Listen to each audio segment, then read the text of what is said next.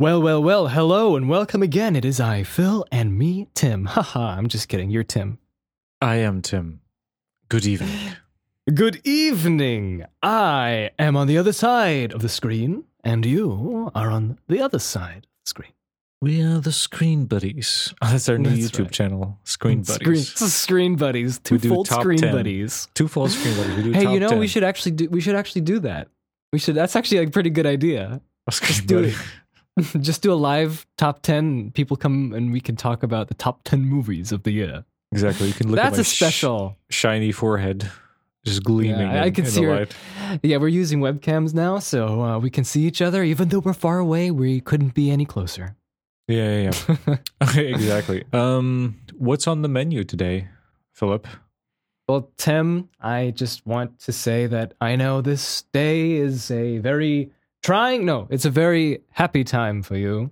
And if you want, I can take this out of the podcast, but congratulations to you and to your wife for having a new baby boy. A new baby boy. Thank you, sir. Thank you for the congratulations. I take it, and my wife takes it. Yeah, we were supposed to record this yesterday, but surprise, surprise. Surprise. A baby was born instead. Incredible. Yes. Very nice. We're supposed to record in the evening, but I was actually away all night in the hospital. So I'm understandable. I'm on about 2 hours of sleep today, but we're still recording. This is this is the dedication that makes us go beyond. We do it for you. We do it for you. So rate and subscribe and and tell your friends. And tell your tell your friends about this podcast and its dedication to sending out an episode every 2 weeks. I know. Yeah. Did you hear? I mean, like Tim's, he's going to be a new father, but he, the same day that his child was born, he's still doing a podcast. I mean, come on. He has to talk about Dune. Exactly. So we watched the Dune. We watched Dune. And we compared give me a sec. it. Wait. Johnny's giving us hand signals. Yeah. Go on, Johnny. Play it.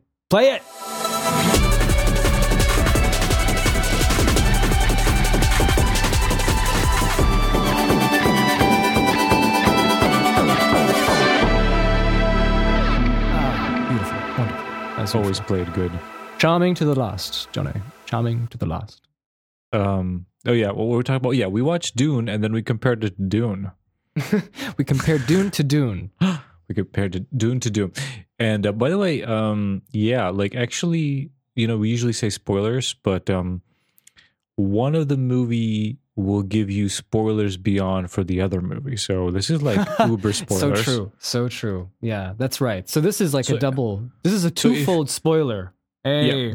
We watched the Denis Villeneuve, I don't know how to pronounce his last name, Villeneuve, Dune, and then we also watched the David Lynch Dune, which they're based on a book. And one of them, the new one, only tells half of the story of the book, and the old one tells the full story of the book. So if you are planning to watch the second Dune, you might get spoiled by it. Actually, you know what? Oh, does it, Tim? Let's talk about this. Might be uber spoilers of all time, because once again, I have gone beyond the line beyond of the Call of Duty. Yes, beyond the Call of Duty line of duty, beyond the line. Because not only did I watch these two Dune movies, I have sacrificed myself. I ruined a perfectly good experience of watching a new Denis movie, which I love as a director, and then just sucking it in as an experience of an unborn child. I actually went ahead and read the Dune book before watching this movie. I even saw Tim, what is this? Why did you do this? Why did you bring this upon yourself? Because I thought it will bring interesting things to the conversation. I thought that's incredible. And not only that, I watched it. I did it in a chronological order. I watched. I first read the book, then I watched the documentary. Which came out in 1965. Jodorowsky's Dune, to see what that old man, crazy man, was up to. So I watched the documentary as well. Then I watched David Lynch, which came out afterwards. 86. I didn't watch the TV show. That's just too much. That's going beyond. Yeah, I know. That's beyond craziness. And then I watched the new movie in the cinemas.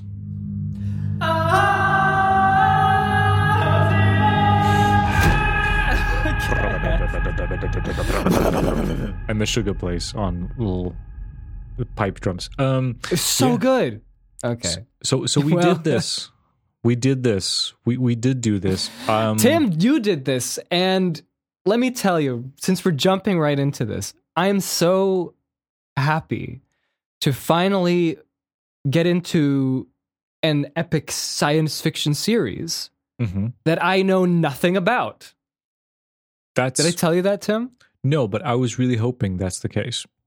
Yeah, I was 'cause- really hoping we're gonna come from two different. I'm gonna like back in the day, long time ago, we used to play Minecraft, and this is very reminiscent of this approach. Is basically Oh, tell me. I would nerd out and I would read the Wikipedia and figure everything out and be the knowledgeable man, and then would be Phil going, hitting trees with the fish. Going to- berserker, yeah. yeah. So it's a very familiar place of this approach. So that's what I was hoping for, that I'm going to go and I'm going to read the book and I'm going to find out all the details. And you're just going to wander in and just suck it all in as it is. And it's going to be a great That's right. conversation. In fact, I decided to do the exact opposite of what you did, and I watched the newest Denis Villeneuve Yep. film first. So you had the most innocent experience of watching I that did. movie. So I have lots of questions for you because I had the opposite. But we had Jake on of last course. episode. Thanks, Oh Jake. yeah, for coming that was back. it was like a fever dream. Yep, and he gave us shit for not doing description. So this is for Okay. you. Yeah, this is Jacob. for you, Jake. Also, once again, huge spoilers for a lot of things. A Yeah, lot because- of things. Because I'm going to tell you a little bit of the background. So both Dune movies are based on a book Mm-hmm. Frank Herbert wrote in the 60s. So the setting of the book is a sci-fi epic. It's kind of considered one of the greatest sci-fi movies and books, and it inspired a lot of works. And once you're reading it or watching the movies, you kind of figure out, what it inspired, from Star Wars to, Game of Thrones. It's really influential. The basic premise of this sci-fi world is it's 10,000 years in the future. Somewhere between now and the 10,000s, Yeah. AI got really powerful computers, and basically they try to take over the world.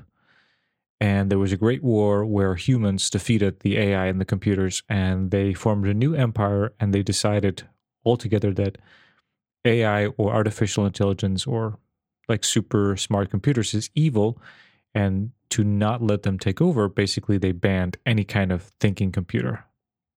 And See, no, I wanted to say I didn't know that detail going in, but Yeah. then I read a little bit about it. Okay, okay. I had to do that, and I was like, "That's interesting, very interesting." Yeah. Anyway, So, Please continue. in this sci-fi world, technology is not based on like robots or supercomputers, and essentially they have to rely on human minds, enhance human minds to do these kind of magical things. So we have people like Menets who are computing humans, and they can think really large numbers and kind of like think like computers. You have people like who can see the future, like those navigators, and all of these enhancements for humans, they're all reliant on this very rare and some material that can't be synthesized called melange, and it's a spice melange, that's only spice.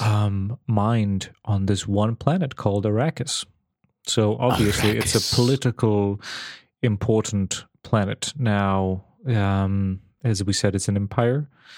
At this time of the story, one great house of this empire, one Baron Harkonnen, Vlad, is running the Vlad, yeah. is running this planet. They are the overlords. There's a bunch of people living on it called Fremen who are not really happy about their overloads. But the Empire, and this is where our story begins, chooses to change up and remove the Harkonnen. Change up who's harvesting the spice on Arrakis, because Who's in charge of this planet? Yeah. Yeah, like you said, Tim, the spice is what controls everything economically, spiritually, because the spice is so powerful. Yeah, It can be used it's used as a hallucinogen, but not only that, but it enhances certain qualities of a person, but it also enables space travel. yeah, basically Right? from going from like really smart people who can calculate to going up to changing you into be able to predict future, and that's how they do space travel. They can't rely on computers to kind of calculate where to land when they go to hyperdrive. Like calculate, okay, is it safe? They basically use magic where these creatures see the future and see where they're going to land, and that's how they navigate through space. So the spice is pretty insane. But anyway, so on Arrakis, so then it's given to House Atreides. Atreides, yes. Yeah. And it's another planet in the galaxy under the Empire. And when they move, and this is a family. We have our Duke Leto and his concubine, who is a lady of this. Yeah. What's her name? Very space name. Oh yeah, Lady Jessica. Jessica. And very space name son Paul. So it goes from something you can't pronounce to something that's basically old Ben. So we got the old Oh, there's Anakin, another that definitely that's totally, now that you mention it, that is something that George Lucas took from Dune. I'm sure. There's a lot of things he took from Dune, but yeah. Yeah, but it turns out quickly that it's actually a trap set by... It's a setup! This evil Baron Harkonnen and the Emperor are working together to get rid of this House Atreides because they are growing too powerful. And the son Paul, he is kind of in the middle of this, and he is also very special because one side he is the heir of Duke Leto, so he's trained to be, the next Duke, but he's also by his mother, who's a member of yes, she is. This coven of witches called Bene Gesserit. Sisterhood. Yeah. Who are aimed to create the greatest prophet who could see the future. And they're all women, and they breed with the great houses, and one day the prophecy they will create this one man who can see the future. Exactly. See more even Matrix. I was thinking about this watching this movie and reading the book. I was like, I wonder if, because there's a lot of that, the one, he will come and save everyone. A lot of Messiah stuff. But anyway, he's also been trained for this as well, so it all kind of combusts, and this is where our journey begins. And I don't know how much should we get into more plot elements of what happens in the actual movie. Well, what do you think? That's the setup. I mean, here's the thing. That's the setup. But I think here's the thing that everyone who watched the film, such as myself, was surprised to see at the beginning of the movie, which was the title, and it said Dune, Part 1. Yeah, I didn't expect that as well, but I guess that's quite clear. The new one, it's the book is separated into two, as opposed to the David Lynch one. They kind of start off at the same pace, I would say, and then knowing what happens from the book, essentially. Even in the book, there's a time jump. There's a 5-year time jump in the book. Time jam. So there's a little bit of kind of just showing the effects of it. But the David Lynch one does a hyperspace time jump. It skips to the end. So it kind of, that was. Oh man, when I saw that, I was just like, okay, I'm sure there's something more than this at the end of that movie. So basically, at the end of this story, if you look at this new Dune, where it ends, it's kind of really close to where the David Lynch one ends, except there's the other half which is kind of skipped over really quickly and rushed to the cliff end notes. scene. Just and to the where basically the book ends, which is the final battle, and then Agent Cooper fighting Sting. Agent Cooper? Yeah. Twin Peaks. Oh, this is Kyle MacLachlan. Yeah. Brian McLaughlin? Yeah. Never mind. Forget it. Brian McLaughlin. I don't know. But there's a lot of stuff. Wait. So this is going to happen a lot. I'm going to keep checking if my daughter's waking up because my wife's in the hospital, so I'm in charge. Must be cautious. For the program. Must be cautious. I think we're good. It's been crazy, man. A lot of help. My niece Tabitha, she was there all night with our daughter, and she was here all day helping out while I do run the errands, nice go bring things. So thank you. We couldn't have done without you. But anyway, back to Dune. So yeah, it's it's very interesting. Yeah, I'd say so. Here's the thing: before we get into these movies, I can give you the thing with the book is that it's really rich. reading it, and I think it's rich. That's what I've heard. Like on a lot of levels. Like you have like the world building, right? The whole like what I was describing at the beginning. That all of that is slowly revealed to you. You have politics, like kind of Game of Thrones kind of stuff. Great houses, who's what, why do they want this intrigue. You have family drama, right? Yeah, in the movie, both movies, in fact, like all I know is House Arrakis. No, all I know is House Harkonnen and House.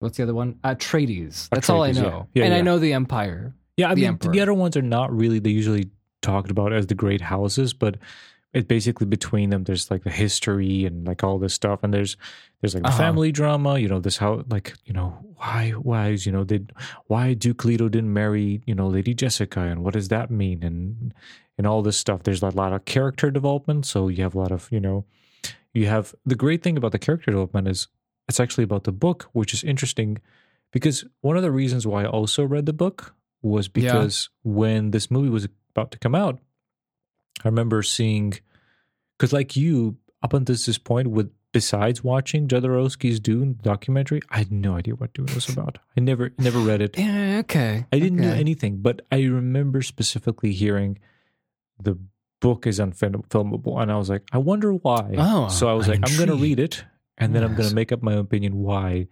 And I think besides what I'm listing now, one of the big thing is in the book, like when you read like a children's book, you basically have a third person view where you say, and Johnny went and said this. Yeah. And then, like the first Harry Potter book. Yeah. And then you have the next level, which is like this overseeing, they say, Johnny said this and he was sad or something like that. And then you have the point of view where you see the world from one character and then you can read their thoughts as well.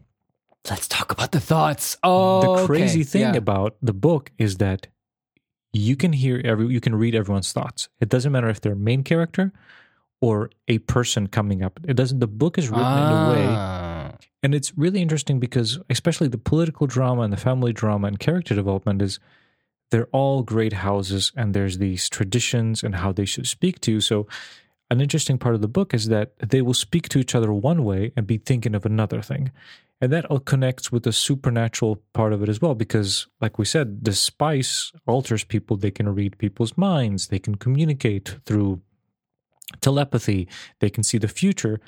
So you have this constant so two people are talking, but you have 4 different conversations at the same time. Like, they'll say something which is proper of their, but they'll be thinking, oh, this is probably a trap. And then, blah, blah, blah.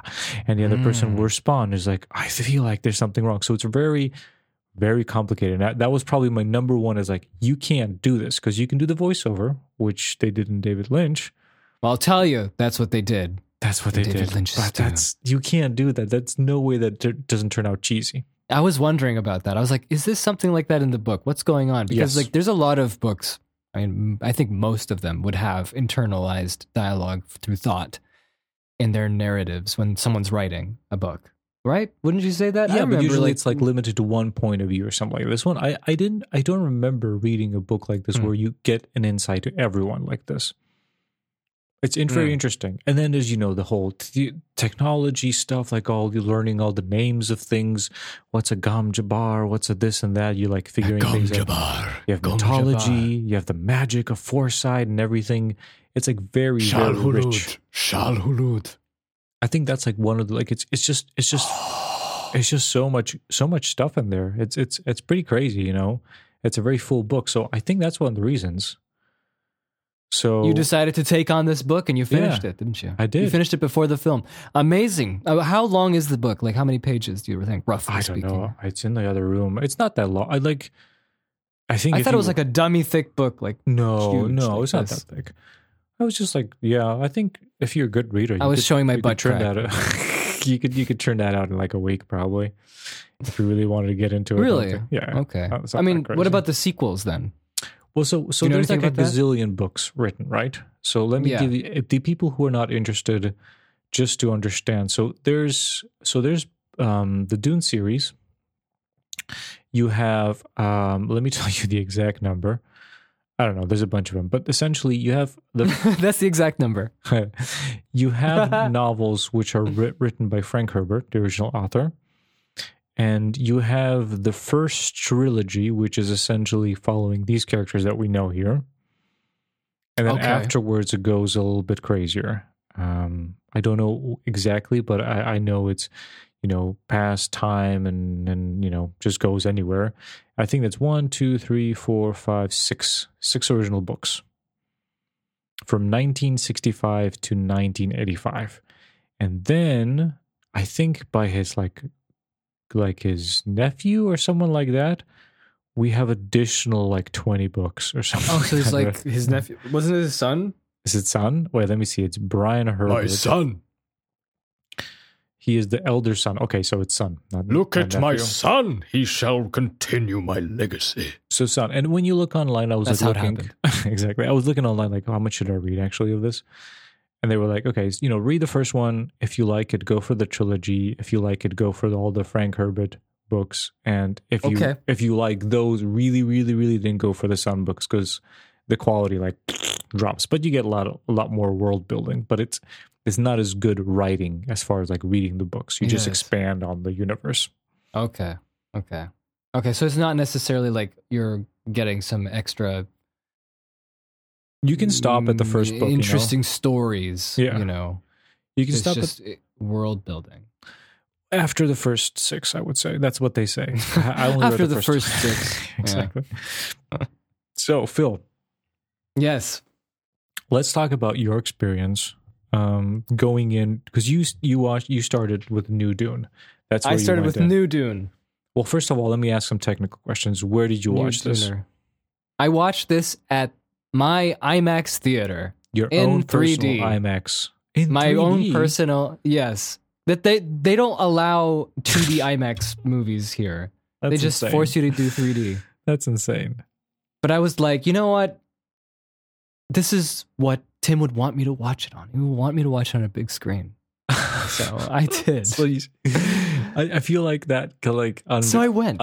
Undoes the. I don't know. I hate 3D, so actually, I don't know about you, but I can't stand it. I hate 3D too, but I was thinking, whatever, I'll just go and do the 3D thing because I haven't seen a 3D film since, I don't know, The Hobbit? Mm-hmm. The last Hobbit movie? And back then I actually made 2D glasses where I poked out one of the left frames, because it's interpolated 3D. So when you close one eye, you see one part of the screen that's being projected, double projected, and when you close the other eye, you see another screen. So each of those 2 lenses are 2 different shades of darkness that correlate to what you see and what you don't. So that makes the 3D illusion. So I would just poke out, I would just have 2 spare 3D glasses, take out one side and flip it with the other one. So when I bring my custom-made 2D glasses, they won't be 3D. It'll just be 2D, and I can see the pictures clearly instead of that, double looking thing. Couldn't find those, so I'll just be like, whatever. I'll just do it. Wait. So if you do that, are you only getting half of the frame rate? No, why? Okay, and are you getting everything a little bit to the left? Well, sure. Yeah, sure. But I don't think it's going to make much of a difference. It's essentially seeing it in 2D. It's true. Sadly, I didn't do that, but you know what? 2D to 3D conversion. It's not distracting anymore, really. Okay. You kind of get used to it, but I would still say that it's after all these years, I'm like, yeah, what's the point of this 3D stuff, right? It's a gimme. What's the point? It's a gimmick, through and through.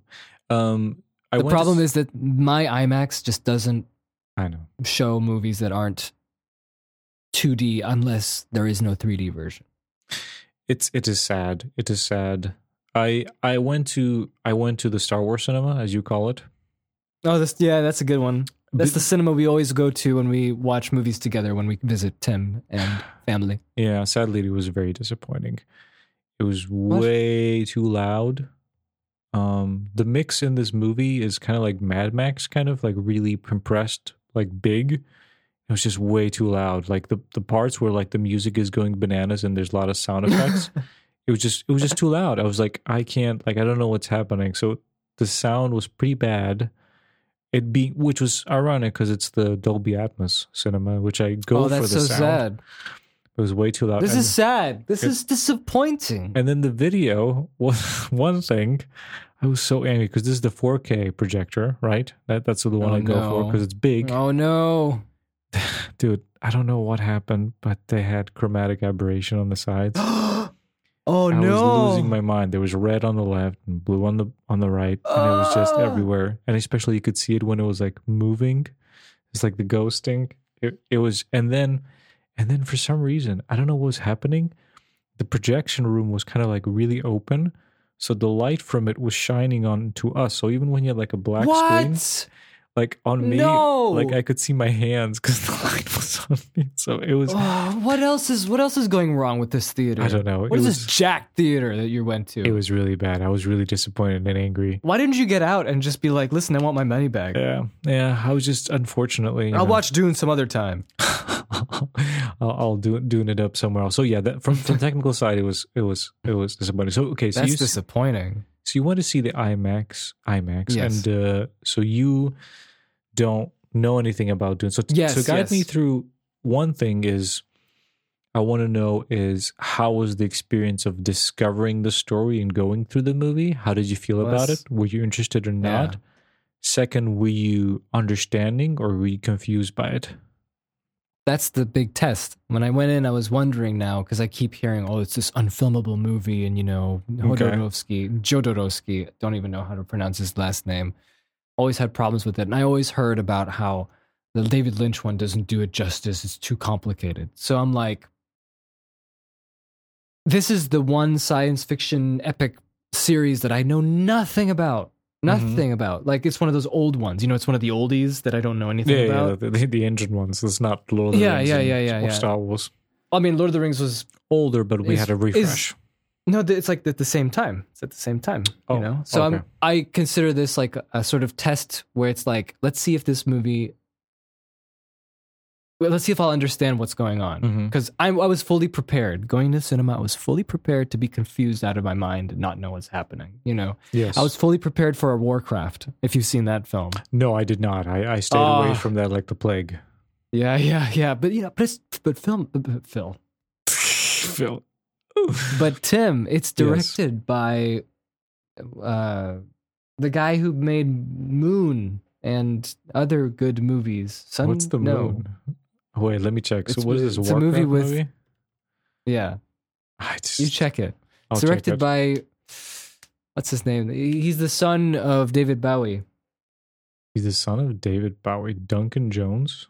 Duncan Jones, yes. It's Who's directed by him. And he was such a fan of Warcraft. And I was like, when Warcraft was going to come out, I know nothing about Warcraft. And I thought, well, if he's such a fan, I'll watch this movie and I'll know what happens. I knew nothing. I went in knowing nothing. I went out knowing nothing. Perfect. They were just mentioning the gobbledygooks and the rigmaroles and the, and the and the morgolos and the fubigabs. Exactly. And I didn't know anything. And it was a 2.5 hour long movie. And then when it ended, it was just like, this is only the beginning. Oh, that's I was just like, but what I noticed about Warcraft was it felt like a movie for the fans. It felt like, I think the fans would like it because all of this terminology that I don't understand and the orcs joining with the humans, and even though they fought each other, I bet they like this. That's what I was thinking.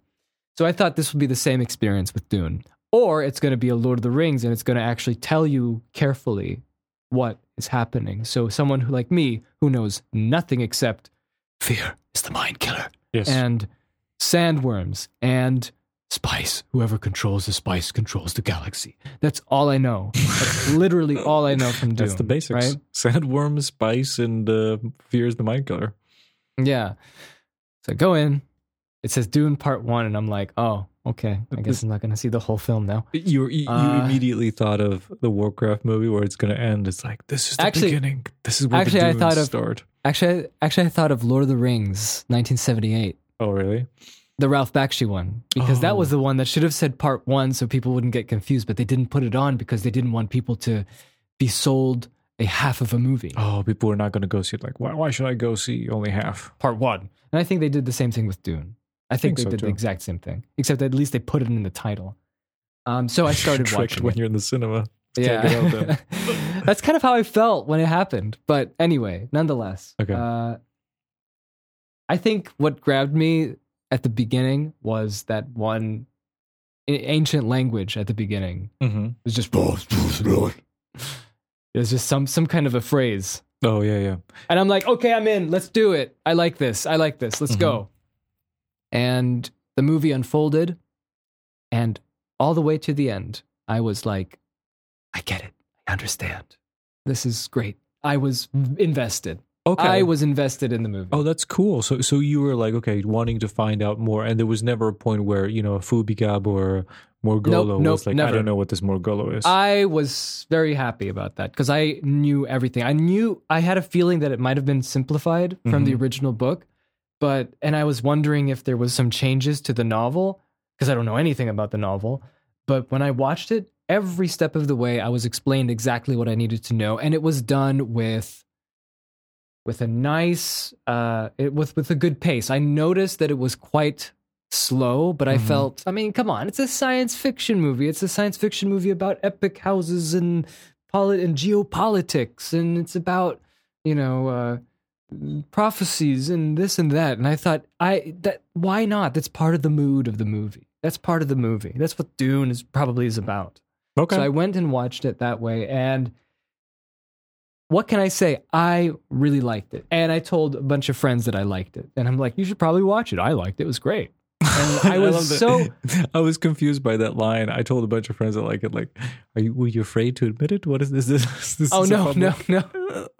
No, because like usually, actually, no, but when I actually like the movie and I feel like it deserves that kind of attention, I would tell people about it, you know? And it's kind of rare that I do that these days. Like I probably wouldn't tell anybody about, what was the last movie we watched? No Time to Die. It's like that. Yeah. Or, you know, Green Knight. I mean, that's a whole separate thing. Right. I would say it's good, but like it would be like up to you to. I mean, It's this not also everyone's- has certain. I mean, like Dune is also the same thing. It's like it has its certain flavor, and it's not going to be for everybody. But at least it tries to. But it has that overarching epic feel that I was very entertained by, and I very much enjoyed it. That's interesting because, you know, since I was robbed of this experience that I did this How to does it feel? myself. I was also feel like I was watching it, but I did, you know, it was hard to turn off the analytical, you know, mind of kind of comparing and looking at things throughout the time and just enjoying the movie. So I can't wait to see it again, you know, now being calm, not overthinking it. But I did the same thing. But what went through your mind? I was just like comparing it to the novel, comparing it to the other movies, and just like thinking of like what's the decision between, how is it going to go? What does that mean? And what I come to conclusion when it was done, it was like, it was a really good example of a great adaptation because they did cut things away. They simplified things, but it was kind of like they figured out what's the main story or what's the main, not story, but what's the main core of it and just kind of trimmed around it. And they were, when it was okay, when the movie language worked for something that was straight out of the books, like let's say the scene with the Gom Jabba. And you can see this in the Lynch one. It's basically translated from the book to the movie 1-to-1, right? Oh yeah, okay. Both those things very similar in the movies, exactly same in the books. The other stuff, let's say like the reading the thoughts of the mind, right? I mean, I apologize. You're reading in the book what someone's thinking, right? No, that's what I mean. I was laughing because I just was reminded of the David Lynch movie. You know, in David Lynch, they kind of did that, but in this one, they did. In this one, what they did is just completely ignore that, and they showed it. Let's say, I'll give you an example of Lady Jessica, right? She is Jessica. She's the royal concubine of the, Duke, so she has to be presentable, and she also has to have this kind of image, being stern and being, not letting in emotions, and she has to know all the customs, a lot of the, the how the house works and how all the workers in the house they look up to her. So she has to have a certain attitude, especially to her son and everyone. While and she's also part of the Scissorhood sisterhood, and they have these great powers. The sisterhood, the voice where they can control people with their really loud voice and all these magical things. Oh, the voice! I forgot about that one. Yeah, voice is great. But in her head, she loves her son, she loves her husband, she cares for them, she's worried for them. So you have this dichotomy of like on the outside when you hear them talk, they it's all like all business, but inside the all mind, stoicism. Yeah. So in here, like they don't talk all business, right? Sometimes there's a little bit of it, sir, my lady, but they all among them to talk like humans, and then she emotes behind closed doors. So Lady Jessica, when she's talking to her, I forgot what's the title of the old crazy, the truth sayer. I don't forget what the title. The truth sayer. She's something. She's the Great Reverend or something like that. I forgot what it was called. The Reverend Witch. I don't know, something. She's all that, all game, and then she closes the door and she's crying. So Reverend Mother. Mother. Yeah, there you go. And then she goes behind closed doors and she cries. So it's kind of it takes the idea of it and completely moves it to the medium. So I think like it was a really good, like the choices they made to get the story across was really good. I agree. And I think for me, it passed that test of like, that's what Lord of the Rings did. Because when we talked about Lord of the Rings in, what am I saying?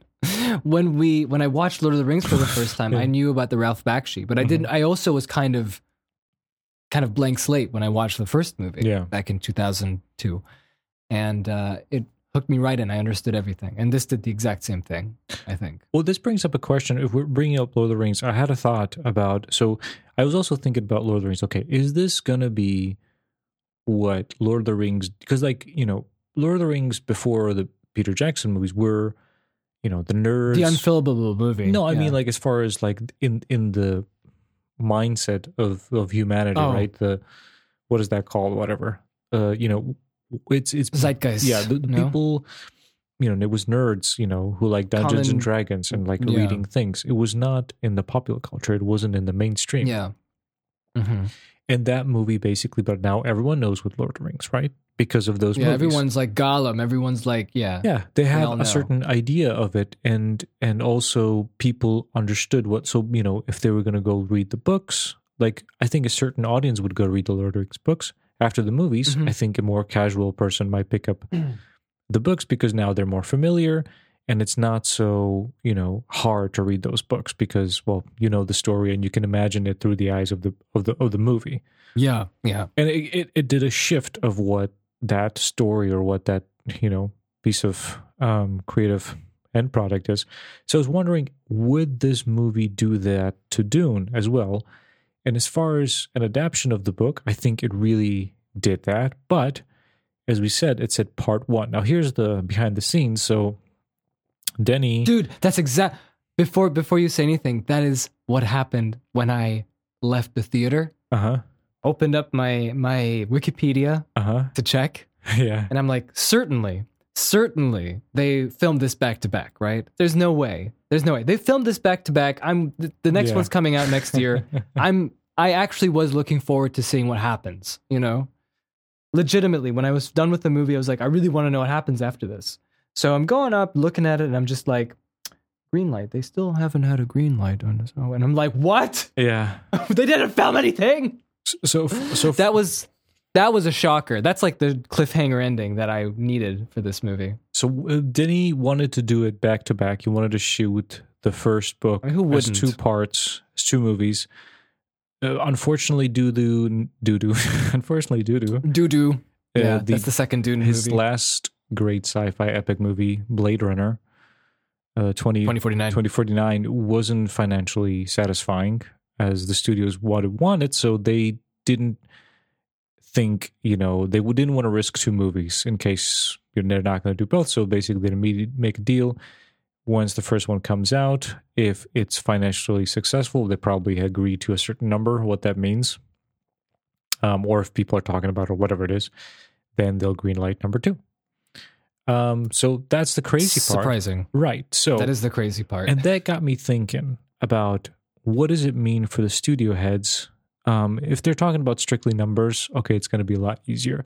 But even to get those numbers, I think even just to do a great adoption, it's not enough for the popular culture shift. Because I was watching this movie and I was thinking, like, what is it about this movie that goes beyond the movie? And I know it's like a sad thing to think about, but when you think of Lord of the Rings, it's not just a movie that captured people's imagination. It was how it seeped into everything, because like something like Harry Potter, Lord of the Rings, Star Wars, it's, you have the toys and you have the merchandise and you have the visual elements. And, if you look at, a Lord of the Rings, a tree elk, it's like, that's immediately a toy. This one, the set design and how it's filmed, there's none of that. There's not, everything is designed in a way to be mundane and boring and part of the real world. There's not a spaceship that you think from this movie that you could recognize. Helicopters. Do you think that's like something that is sellable? So these images go beyond the movie. So like when you're walking around, you're like bombarded by these images. You see a dwarf with an axe, and that's a very distinct image. You go, and hey, Lord of the Rings. Yeah, and in your head that creates a thing. Like there's not much. Like the only two things that I was, and maybe this was deliberate, that I was thinking about is like, because to actually change the pop culture, you have to change the kids and the teenagers, because we were kids and teenagers, and we adopted Lord of the Rings, right? Yeah. This was the maybe grown-ups, I don't know how they felt about it, but it's us, the kids, that kind of then take that in, and then as they grow, the influence goes out of it. So our kids and teenagers going to be interested of seeing Dune. And are they going to be interested? I mean, the only two things I know is they got, Timothy and Zendaya, right? Those are the biggest two stars. Well, that's what I was wondering about too. Like, but is that enough? Zendaya. Is that enough? I don't know, Tim. I don't think these things are easy to predict. I'm just curious. Like, I know, because it doesn't have the fun of Lord of the Rings. No, that's the other thing. That's also, there's action scenes and there's all sorts of stuff. This is a very different movie. It's a very grown up movie. I don't know. I mean, I'm pretty sure there's like some, sci-fi nerd kids who love it, and maybe some emos who probably love it because it's all like, but as far as like I could see a bunch of teenagers go, let's go see Lord of the Rings, because like everyone's going to see it, I don't know. Yeah. I don't know how much do. So we'll see, I guess, the numbers. And I mean, as of this recording, it said it did make, as of this recording, it did make 220 million out of its 165 million. So what do you think? Can this Dune, this movie, or if it's going to be a series, can it do what the Lord of the Rings did to Dune Kebab? The Lord of the Rings? Can this Dune do the Dune? Or it's just going to be these movies, basically? Dune. And it's going to be like a, I don't know.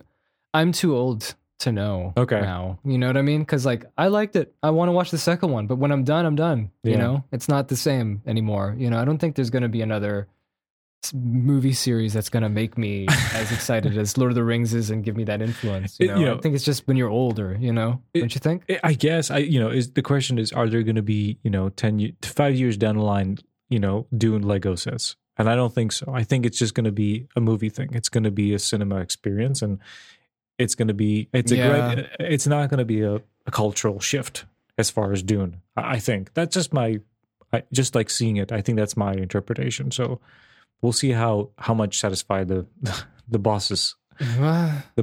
We'll see. All I want is I want this movie to be completed. I want to see what happens in the next one, because we watched the David Lynch one as well. And that gave me all the cliff notes. I didn't really want. I went halfway through the film, and it was like all of the story was the same. And I was thinking, I thought that when I watched the David Lynch one, it's going to be David Lynch. So it's going to be like out of body experiences and strange psychedelic things like that. What was that creature with the big head and the? Oh yeah, it starts off. Yeah, you know what that was, right? What is that, Tim? No. Okay, so that is the Navigator. So those are humans. Oh, who then for many years are exposed to the spice, and first starts like the body transformation. They can see the future, and then their body starts to, and they can't even live on air anymore. They have to And put oxygen? into these Yeah. they have to put in these water tanks. Ew, I didn't know this. And basically, these things are put into those huge spaceships that travel, across solar systems, and they're the navigators, and they are, yeah, and that's why the guild needs the spies to create these navigators so they can, basically charge a lot of money to transfer people from planets to planets. It's all about money. It's all about money. It's like this. We've developed 10,000 years. It's all about the And spice. in the end, it's still all about the spice. It's still about the economy. It's still about the fears and the paranoias that we still face now. Great. I guess that's maybe one of the points of the story. So you were saying about, I mean, if we talk, the interpretation as far as, I mean, there's many. I think Denny was going for a more personal, like as far as his story is of Paul and what it is. I feel like it's, kind of like the Matrix, the one. It's essentially you are also given a lot of responsibility. You know what you want to do, what is your duty, but also it's kind of mixed in with him having this gift of foresight by the training. And then as he moves into Arrakis, the spice that's just around him basically enhances that ability, where he starts to see full-on visions. And in the books, and it's very similar feeling of it in the Denis books, is of just the internal struggle he has of like, what does he need to do? How does he react to these visions? Are they true? Are they not? What does it mean for him? What does it mean for his decisions? That kind of internal progression of being chosen as this Messiah person, right?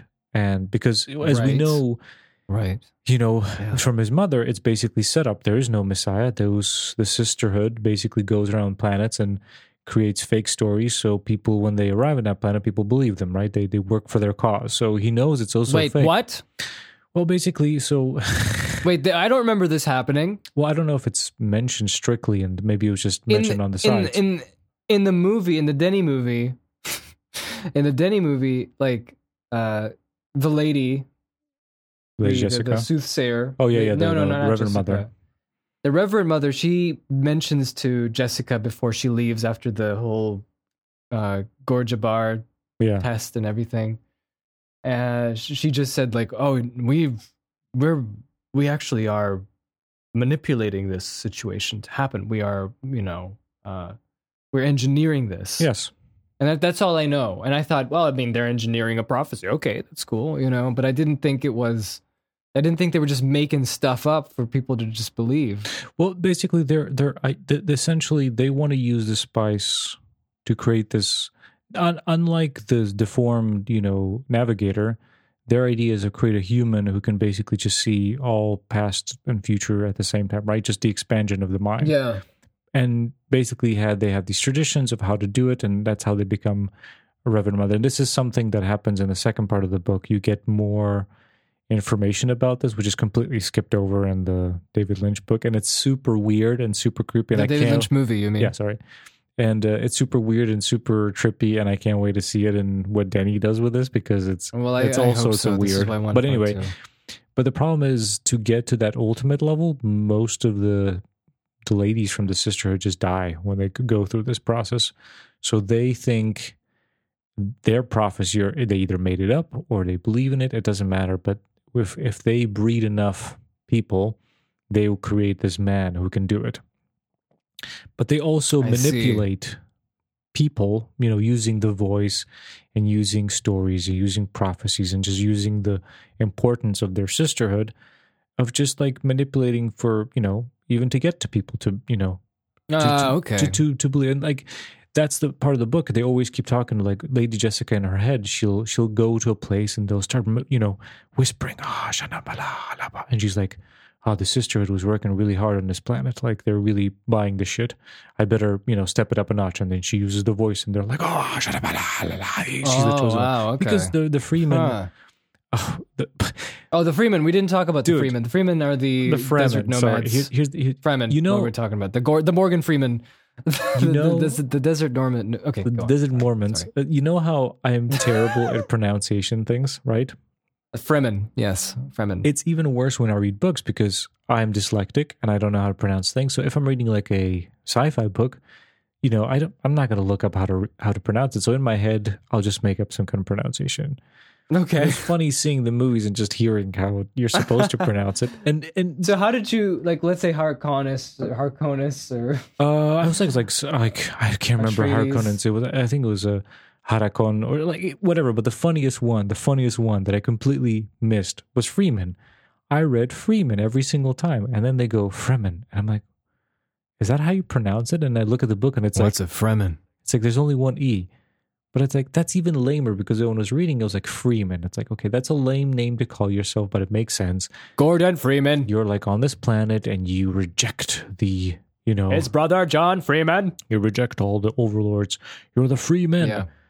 But Fremen is like, that's like lame. That's like science fictioning Freeman. It's like, we'll remove the E and it'll be like an exotic Remove the E. exotic It's an way to say exotic I was name. like, Jesus Christ. But anyway, sorry, I didn't want to diverge from that. That was just hilarious. I was thinking of the Fremen. That's just what the Fremen thought. What were we Yes. talking about? How do we get into this conversation? I don't know. We were talking about. I was going to get to the Lynch movie because we didn't talk much Yes. about that one. Lynch movie. I don't know. Patrick Stewart's back. He's in another '80s film that we watched Sure. as a background character, somewhat Random Patrick side Stewart. character. That's the theme of this. We should just collect them all.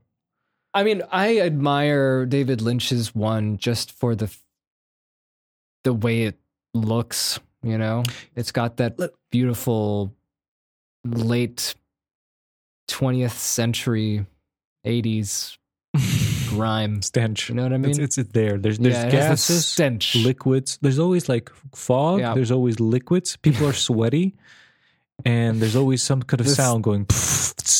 The picture is grainy. Yes. Yeah. It's exactly. You described it perfectly. It's that sort of before things turned digital and people started looking very smooth on their skin. There was a time. That's right. Everyone just grimy. They used really because they glycerin. Everyone was caked in glycerin, shining, reflecting all the lights. Really, like they have people using their thought bubbles as voiceover, essentially, Yes. and just like the books, yeah. just like the books, and they also the shields. I was wondering this. So since you read the novel. Mhm. What is up with that? Because the David Lynch one has these stupid-looking square, like boxy shields that turn on. Okay, so Yeah. in the world, there are these little devices that you put on, and they become like body shields, like in Halo or other Yeah. games that probably took it from Dune, where it gives you like a limited shield against projectiles and anything, stabs and stuff like Yeah. that, right? In the new movie, it's done just like in Halo, essentially, with some little colors where it's like when it's blue and when you get hit by someone, the shield blocks, the body shield blocks most of that hit, right? The entire hit, but it depends on how hard and how powerful it is. So if it's like really, really strong, it gets to red because it's depleting, the shield isn't strong enough to go through it. So sometimes people can get killed even if they have the shield, if it's too strong. So what is it in the book? If I remember correctly, it's not really described visually. It's more described how it affects the fighting. So essentially, when the shield is activated, if something is coming at you really strong, fast, the shield will stop it. If it's slow, the shield, like it's not in complete protection, right? Yeah. Anything can go actually through it. So essentially, there's a lot of combat training, and there's a difference between, especially when we come up to the climax of the new Dune, when he has to fight Janice, who is a Fremen. They fight without shields, while I noticed that. That was a detail I noticed. Arrakis fights with shields, and there's a difference, and that's where the tension comes from the book, because Paul is used to fighting with a shield, basically, where you have to, when you want to give a killing blow, you have to attack very slow because the shield will otherwise stop it. So if you want to kill someone, you have to basically slowly put the knife in them. Because that's funny because it's just like this real life substance. You know what they were talking about, like that bulletproof substance that it's like, oh, you know, I don't know what it's some kind of jello or something. Yeah, it's kind of like, I don't know what they call it because I'm not smart and I don't remember these things, but it's this, it's like cornstarch when you put it with water. Oh, yeah, the non-Newtonian. Yeah, non-Newtonian yes. kind of We fluid. made that with my daughter. We had fun with it. It's awesome. You should Right? make it. Yeah, it's great. cool. Exactly, yeah. If it's something's fast, it'll stop it. If it's slow, it'll exactly like that. So it has nothing to do with the boxes. What is that boxy thing that they did in the movie? They just didn't know, like it was back in the day in CGI. They had to describe it somehow. Honestly, I don't remember in the books if there was like a visual. I don't remember if there's a visual representation of how it should look. I don't remember at all. So I would assume it's not. Maybe correct me if wrong. All right. Well, tell me what your impressions were because you read the book first, then you saw David Lynch's one. So what happened there?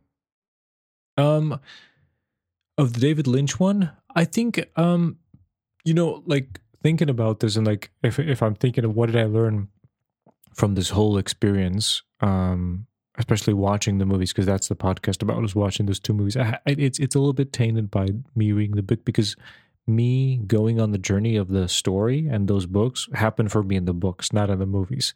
So when I was watching the movies, my thought process, what I was thinking about was the process of and the choices made for the adaptation, right? Why that's and the what thing you was compare it to. Yeah, that's what was going through my mind. So I'm not really thinking about how I feel or what's going on. That's really how I'm looking at it. And it's the biggest thing I learned from this really, and also it's worth note, the David Lynch one, it wasn't David Lynch's vision. There was a lot of studio tampering. So in the end, he's really disappointed in that product. He doesn't want to talk about it because really couldn't make it how he wanted it to be. And the studios didn't make it how they wanted it to be. So neither was this ethereal, crazy David Lynch experience, nor was it a box standard, sci-fi epic that the studio wanted. So in the end, you kind of just have this interesting thing that maybe if you didn't know nothing about Dune, and as many kids in the 80s, and you can hear, Kevin Smith talk about it, they enjoyed it because, it's a crazy sci-fi movie that you're watching. And honestly, I expected a lot worse. I think I did too, actually. It was very fun just to watch it. I think it was interesting of like the choices they make, the casting and designs. It was just, it was like a wacky, greasy 80s thing you're watching. And it's just, it felt very harmless. I'm pretty sure David Lynch probably feels very sad about it because, it was his creative work and it was a lot of money and probably just a horrible experience. And it doesn't feel very David Lynch at all. So I understand that. True.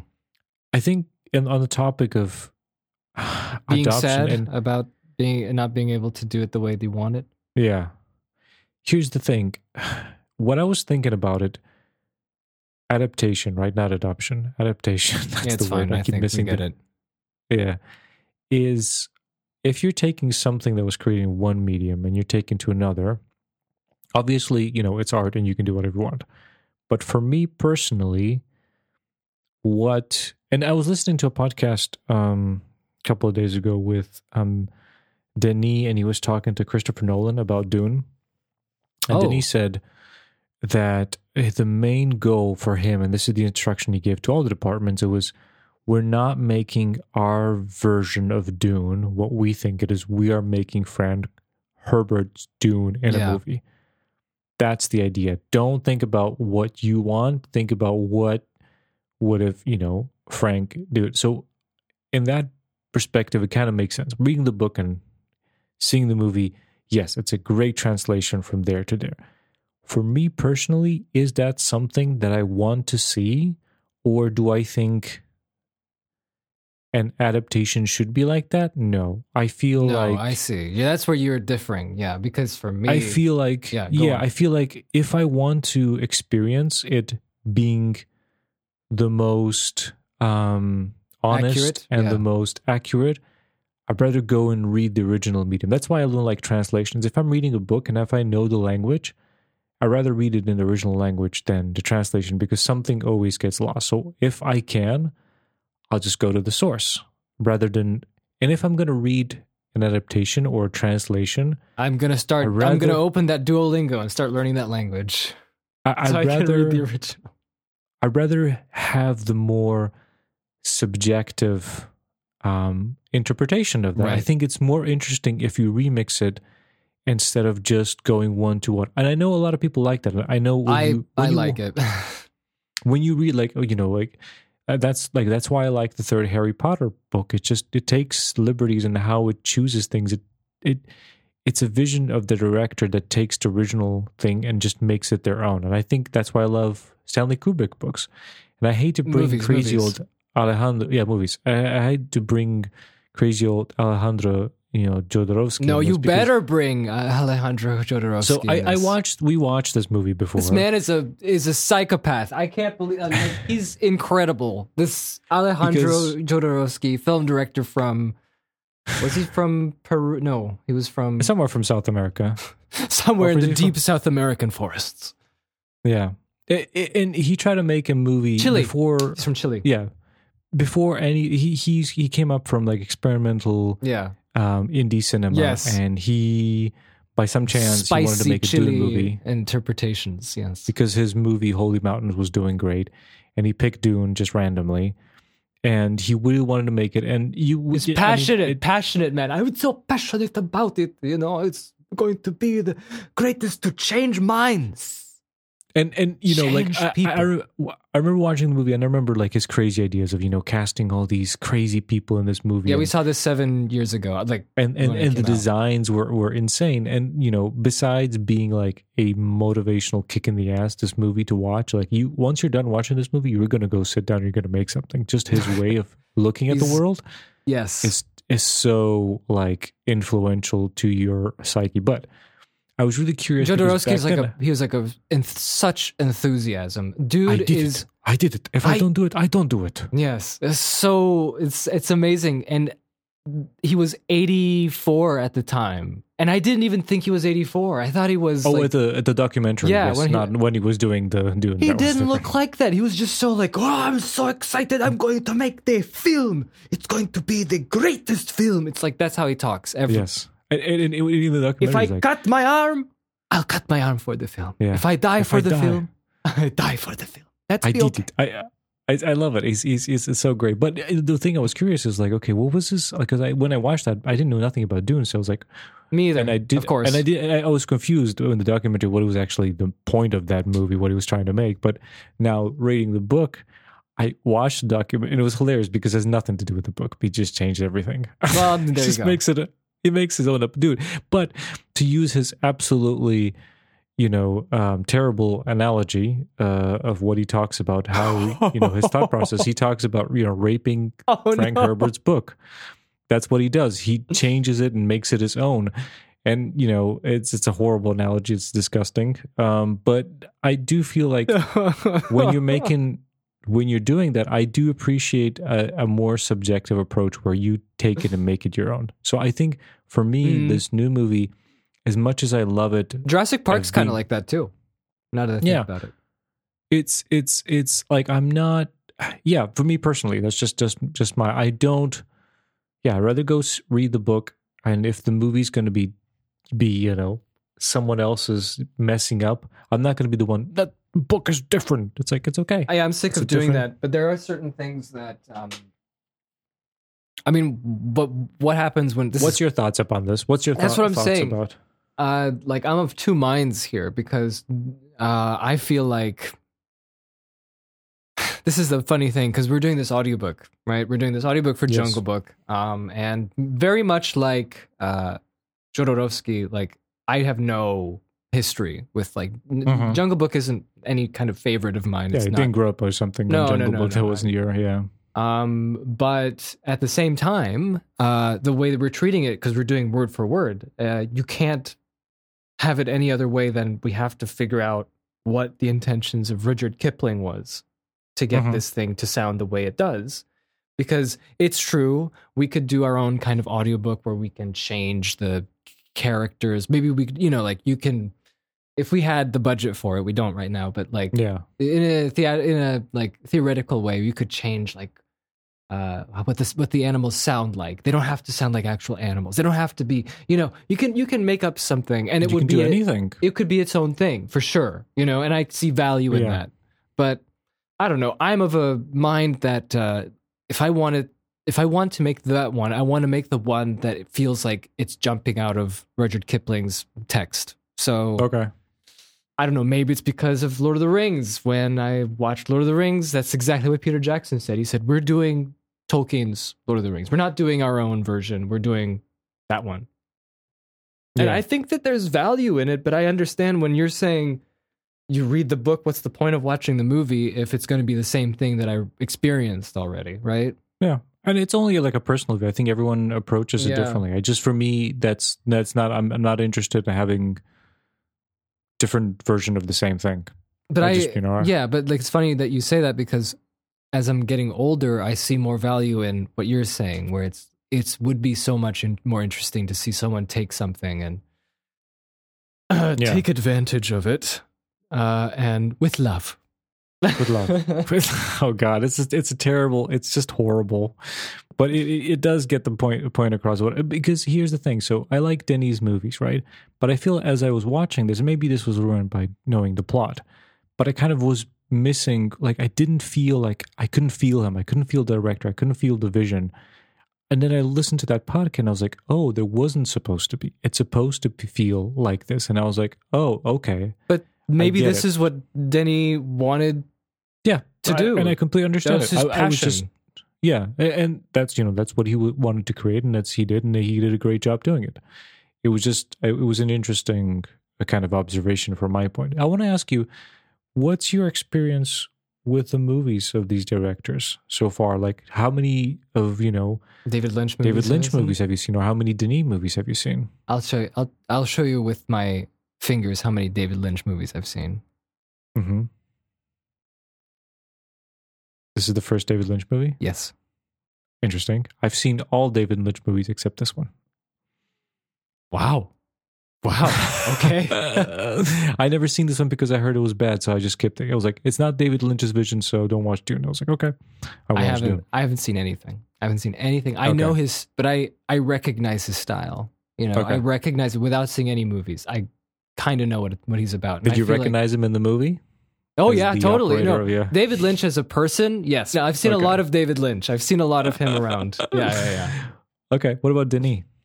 I've seen Blade Runner 2049. I've seen Blade Runner 2049. I've seen Blade Runner 2049. That's it? I don't know. What else did he make? Let me see. Okay, Arrival, Sicario, No, I was Prisoners. supposed to. Nope. Okay, you're right. Yeah, Arrival. I've heard of Arrival. I've heard of Sicario, but I've not seen them. So You've not seen them. Prisoners? Phil Dragish, the most disappointing co-host to talk with right now. I've not seen anything. That's okay. I'm just curious. Like, yeah. So basically, he did like a lot of, He didn't do Oblivion, right? No. I think from the movies that are besides Swords and like his local art movies, I think it goes from Prisoners, Enemy, Sicario, Arrival, Blade Runner, and now Dune. That's his like mainstream American cinema that he did. Yeah. As opposed to I've French seen the first one Canadian I've seen cinema. was Sicario, and then just kind of went from there back and forth, like a really big fan. Mm-hmm. And here's the thing: I can't really criticize David Lynch movie just because there's so many aspects of it. It's just like it doesn't feel fair of breaking that movie down. Honestly, it's just it's so incompetently. What, Dune? The David Lynch one is just incompetent, but in a lovable way. I don't feel like going like, okay, this could have been better. It's like, what's the point? But that's what I was going to say. There's a lot of movies that I've seen that have that same kind of value to them. They're flawed, but so what? Where do you approach it? Where's the standard? Where's the ground floor where you can pick them apart? You can't. There's no ground floor. What are you trying to do? this. Like, okay, you criticize it's not accurate to the okay, that's an approach. It's like, okay, you don't like it personally because it's grimy and slimy. Like I don't know how Just to a little approach it, but spittle. there's one criticism of the new movie, Denis. I have one too. That it might be very divisive, but I did not like the Hans Zimmer score. Oh, really? Let's talk about that, Tim. Let's talk about it. Here's what, besides this mix being just way too loud and very too compressed, and there's way too much going on. It was really annoying at times when there's like a quiet scene and everything's going on and there's booms and noises, and let's not talk about that because that's mix and influences. It was like Mad Max, but it's not Mad Max, so it doesn't matter. Let's skip that. Let's not talk about that. Let's talk about the soundtrack itself. I listened to it afterwards. And so the movie is the approach, and this is Denis' style. He likes to approach things very naturalistic.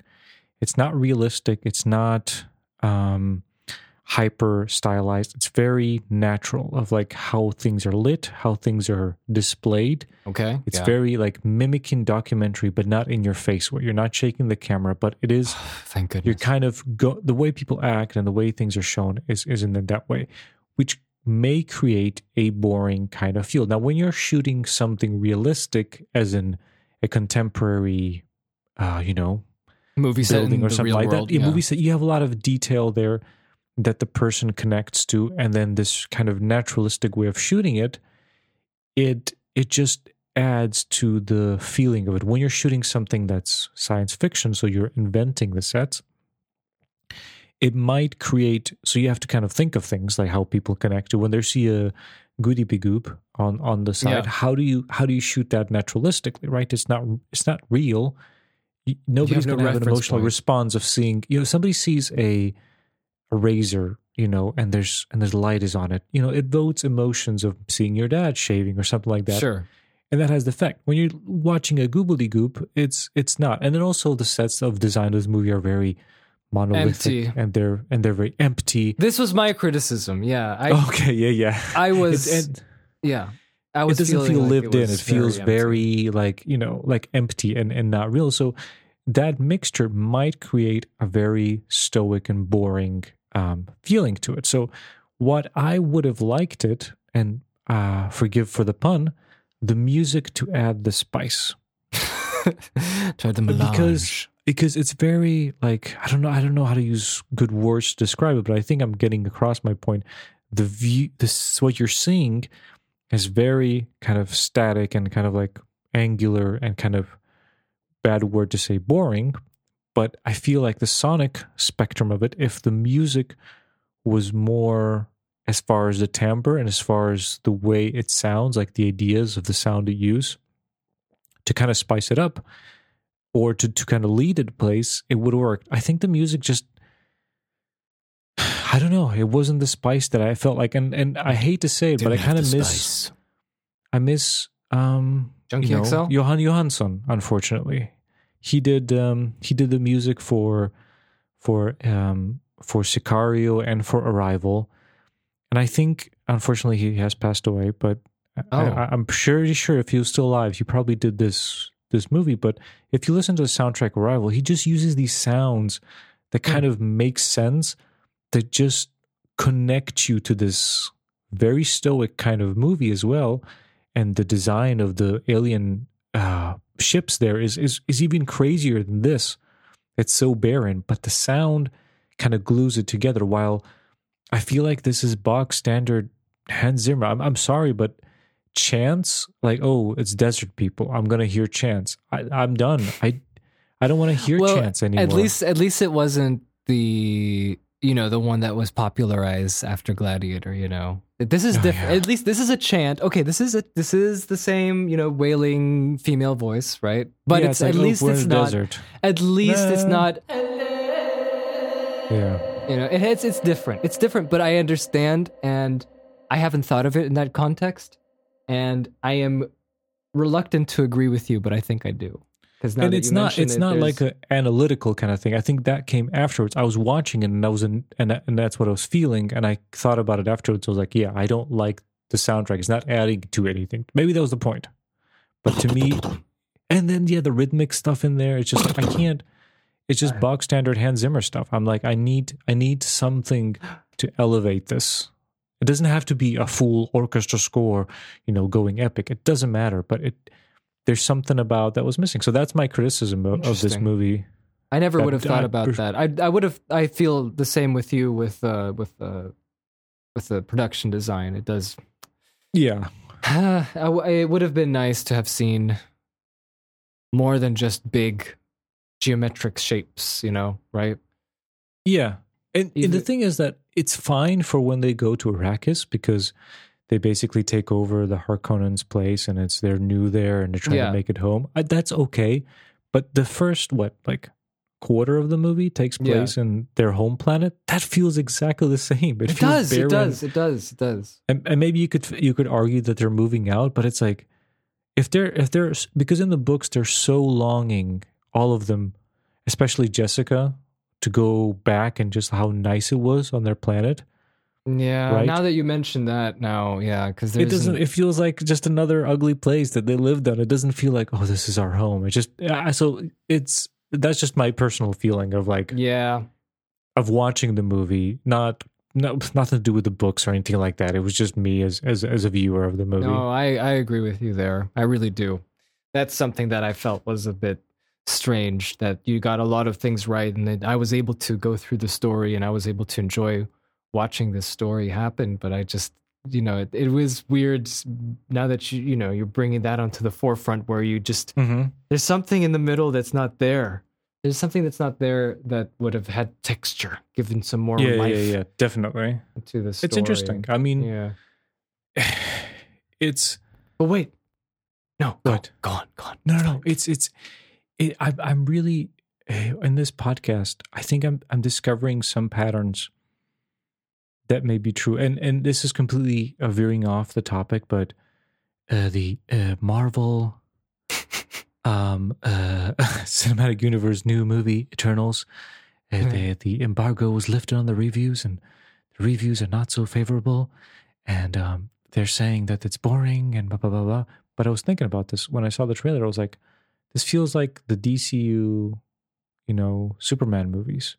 And I don't know if you remember, my theory is that of kind of approaching, a superhero in that kind of, what if a superhero had real emotions and it's Superman? It doesn't work because the original source doesn't have anything to add there. It's just like, okay, what if Superman was real? What would he be thinking? And it's like, well, nothing, because he's a caricature. He's Superman.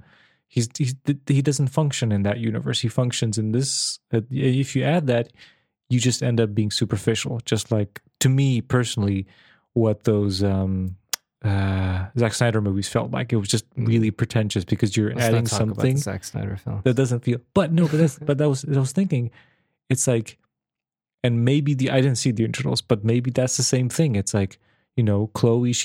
I watched her movie Nomads. It's great. She adds this realism to these real people, and most of her actors are not actors; they're real people, and you can connect to that because you're a human being and you understand the setting. If that's her approach to superheroes, trying to make that, it's the same thing again. And I feel like that's the same thing with the Dune, is that if you take this really natural approach to something that's made up, you might cross a barrier where it's you're not able to connect, and it becomes a little bit, you lose that. But that's just my approach, because I know his movies. If you watch his movies, it's like watch Sicario or something like that. It's a very human approach. It's very direct. So it's just weird how that thing gets lost in translation. That's so strange. But it was very interesting for me to watch this. So I enjoyed this whole experience of I did too. Reading the books and watching the movies and talking to you about it. I think it was awesome to do this. Yeah, no, totally. Like, the amount of effort you went through to get to do all this is pretty crazy. Actually reading the book. Can you believe that? He reads the book. He reads the book. I mean, it's a famous book. It was on my list for a very long time. I just never had a reason to. The motivation's there then. What did I want to say? I wanted to say, Dr. Yue, I think his name was. The traitor. Yeah, so when you're watching the film, where you're like, I saw him before. I saw him in the new movie. Like, No, no? No, like, who is he? He's familiar. I've seen him somewhere. I've seen him. Who is he? It's Chang Chen. He played the desert nomad guy in Crouching Tiger, Hidden Dragon. Oh.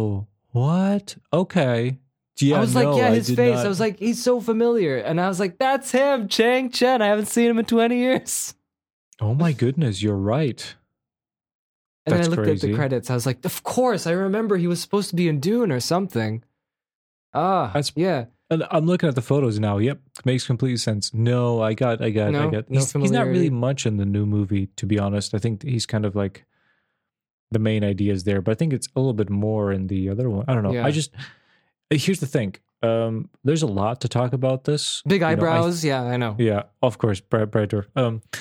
We can talk about the details of like the individual choices of like what in each of the movies. I would maybe save that for a night. Maybe we can do like an Instagram live chat, and Yeah, I was you can thinking the ask me same thing. questions. We can look at pictures, and I can explain what does that mean in the books. Yeah. I feel like that much of a deep dive that I could offer, since I'm pretty fresh to the books. Yeah. But I don't know if it's really interesting Well, to people. You let us know if you're Let interested. us know. That's what I want. I want some engagement here. I want someone to tell us, what do you want us to do? Because we can do some stuff in between these podcasts that might be more fun, more interactive. So I'm shouting out into the ether. Yeah. Whoever controls Iraq. Oh, I wanted to say, this is the one What? thing we didn't tap into. Well, I don't know if that's important to you or not, but to me it is. It's important. What is it? Well, tell me. I'm intrigued. Shal Hulud. Oh yeah. Shal Hulud. Hmm. The sandworms. That's one of the biggest icons. That's the icon of Dune. The Yes. giant sandworms in the sand. You know me, Tim. I love monsters. I Yes. was so happy. That was like the best part of the movie for me. was Okay.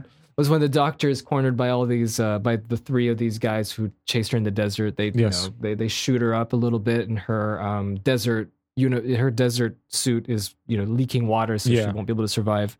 And she's lying on the sand there, and they're just gonna be like, you're gonna die by the name in the name of the emperor or whatever. Yeah. And she's just like, I serve only one master.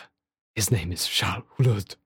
And she does the rhythmic tapping on Thumper. It's called a thumper. yeah, but she also does it with her hand. Oh yeah, that's and right. That's That right. that's right. attracts the giant sandworms, which are, and this one just comes out of the sand, and it's like the beautiful texture of the sand flying. And that's great. I loved it when they were approaching, and you can see these big bursts of sand, because these giant sandworms are gigantic. They're kaiju sized. Yes. And just I love seeing the deified, disgusting worm creatures in Well, movies like this. It's interesting that I definitely understand that you love the monster, so you're definitely looking at the design and how they. I was completely. Oh, the not- the baleen, like blue whale looking Yes. teeth. What is that it they called? have. Those like little whiskers, whisker teeth.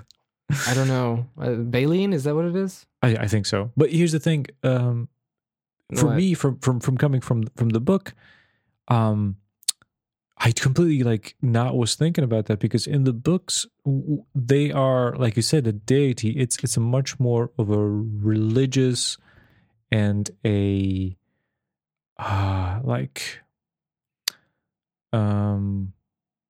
I forgot that word. I forgot the translation. Obrad. What does obrad mean in English? I don't know what that means in Slovak. Obrad. Obrad, yeah. It's like a Metaphor. no. It's Idol? like a traditional thing you do. What does that do? Procession. It doesn't matter. Not a The- funeral. no, Rite of it's passage. no, it's just a simple word I can't think of right now. But the idea is that it's there's definitely that kind of like, oh, it's a giant worm coming out, and there's a lot of build up to figure out that it's a giant worm that's coming out. It's not given to you. But since we live in a world that's the only thing that everyone knows about it doing, that it's a giant worm in the sand. So you're never going, oh, what is it? Is it a dragon? Oh, Is it you're right. Is it a giant leg? No, it's a worm coming out. We all know that. It's just a worm. It's a worm. So no matter what the medium was, that's always kind of ruined. But because, and here's so if you really don't want spoilers, like really big spoilers, listener, not really turn it off. Because turn off. the worms are very important, because one, that's where the spice comes from, is directly related to the worms. Secondly, like the whole traditions of like the swords Fremen. and them and that riding them, it's like the worms are really connected to everything. So from the books, like it's more about like it is it's like a religious experience of seeing the worms. So I never really imagined them in my head as creatures, but as more of an event Really? of seeing like so in the movies, to me it's like, oh cool, you know, like there they are, the worms, they're jumping out. I was really never thinking about it more, and especially it's written that way, you kind of get the, not like the description part of it, like, and then it rose 3,000 feet. I mean, it's written that way, but you also get what they're feeling, you know, and it felt like it was, you know, but that's cool. You know, and I feel that's like really cool. I think that's a cool approach. It's like, it's not just, oh my God, it's tall. It's like, I feel like I'm in the presence of a god, you know, that kind of. That's what I liked in the movie. They showed the effects of it more so than they showed the worm, you know, like jumping around. And I feel like that gives like every movie worth its salt, wiggling on the sand, wiggling around like a slinky. That'd be hilarious. Every movie worth its salt has that sort of thing. T-Rex, the water. Yeah, exactly. Love that stuff. We need more of that. We need more of the effects of the creature, because that's the same as doing, you know, not showing the shark in Jaws. You know, it's the same principle.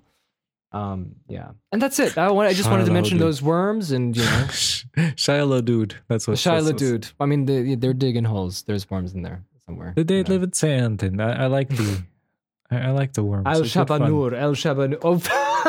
El Shaddai. There's a lot. I said El Shabanur. That's the name of Apocalypse in X-Men. There you go. Maybe that was inspired by this. I meant Lisan Al Ghaib. There's Muad'Dib, and there's a lot of words in this, and this it's good stuff. It made me. It just elevated the movie. It was played right. I liked it. Do you think they're gonna make Warhammer 40K the movie now? No, I'm kidding. Never mind. Let's stop. That's your thing. I've never painted miniatures. Yeah.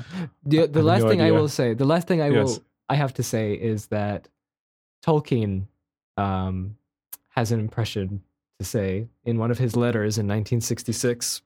Mm-hmm. He was given Dune to read, mm-hmm. and and he wrote to a fan who sent him a copy of Dune. At least I think, I don't know if it's a fan or a friend of his, but he said thank you for sending me a copy of Dune. I received one last year from Lanier, who's a friend or someone else, and so already know something about the book. It is impossible for an author still writing to be fair to another author working along the same lines. At least I find it so. In fact, I dislike Dune with some intensity, and in that unfortunate case, it is much the best and fairest to another author to keep silent and refuse to comment. Would you like me to return the book? or should I hand it on? Beautiful. There you go. Love it. Classic Tolkien, just hating on everything. Exactly. I mean, yeah, he didn't like Narnia either. He thought it was not good. it's a ripoff. That guy stole my stuff. We were friends, but then he stole it. Okay. Well, let's switch it up. Let's not be negative and say, you know, Denis, good luck to getting part 2 and part 3 out. So I want to see it. Then there's only 2 parts. It's only 2 parts. No, but he was you can continue if you take the second book. That will kind of round it up, apparently. Yeah, and not make it that weird montage in the Lynch one. No, but you can take the first book and you make 2 parts, and then you take a third book and make like the ending. So kind of continue. So that's what they say. So hopefully they might do a trilogy, because, you know, why not? Trilogy. Why not? It up. I know. Good luck to David Lynch. Hopefully one day he'll get to do his version of Dune. You know, still hoping. You mean Jodorowsky? and Jodorowsky as well. I hope he's still alive, so hopefully he will do his Dune version as well. Well, he said maybe we do animated movie. I hope so. Jodorowsky, everyone gets a Dune. We're all Dune. You get a Dune. We get a Dune. We're all Dune. We're children of Dune. We all did it. We just did a Dune. Me and Phil just did a Dune. We did a Dune. We did a Dune kebab.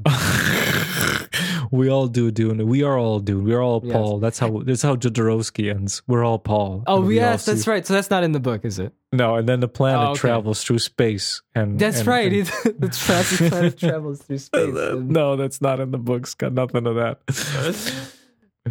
and Yeah. becomes a paradise. As Frank Herbert is twisting, you know, In his speed of grave. sound as grave. powering a whole village with his energy. That's how the sandworms were born. Frank Herbert just spins so much. That's basically Right. great. Well, anyway, I want everyone to hopefully kind of give us some feedback. I don't know where they can reach us the best. I guess Instagram is Instagram, our yeah. main place. Please do it because I really want us to do some extra little things. Yes. I think that would be like to do exciting. things. Yeah. And so what's next in the cluster, Tim? I don't. Well, there's the cluster is the clusteriest right now because we have French Dispatch. The hell's coming that? out. I don't know. The new. Why is this podcast cursed to me? Why can I never remember the name of the director if we come and I have to say it on this podcast? It's Steven absolutely- Spielberg. No, it's absolutely. I'm cursed. Like literally, this has happened Edgar 7 Wright. times.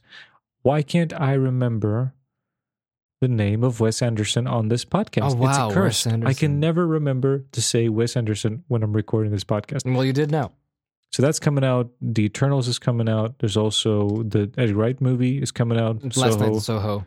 and it all released next week. So What do we do? We'll see. Just We'll pick see the what most we do. popular one, I guess. I don't know.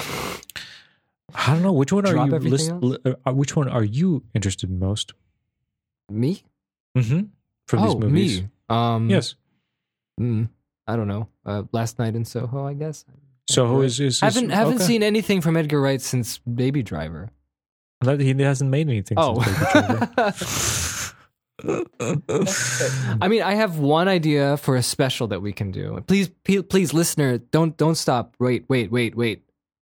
One special that I would love us to do, Mm-hmm. and that is the Roger. Take that away. John Borman, Lord of the Rings script. Okay, It is sure. glorious, glorious. Tim, I don't know if we should just read it and then talk about it, or we should just read the whole script. Like we can bring we can Jake do- along. Yeah, and we can do like a live We can do a reading. read through. Yes, it'd be so good. It's so nuts. Okay, well, let's do that. That's a special. We also always still have in the can of doing the MCU music analysis. You got me. I can do voices. We're all good. We're all good. The new the new Lord of the Rings. We doomed. Now we're gonna Lord. Yeah. Tell your friends about this podcast. You know, Mhm. You know, Please, let people know. yeah. They might enjoy this. You never know. You never know. It's just a good time to hang out with your friends on Exactly. in two sides of the headphones that you're listening to right now. Yeah. We upload these all to YouTube as well. So if you Yeah. know, you can leave some comments there. Be like, hey, I'm Dune. I'm Paul. I'm Dune. I'm Paul. Just do that. Everyone just be like, hi, I'm Paul. I'm Spartacus. And I'm Spartacus. Yeah, totally. Let's just end this now. Johnny, switch us off. Johnny, switch us off. Switch us off. The mystery of life is not a problem to solve, but a reality to experience. That's the future. It's coming. Holy war spreading across the universe. The unquenchable fire.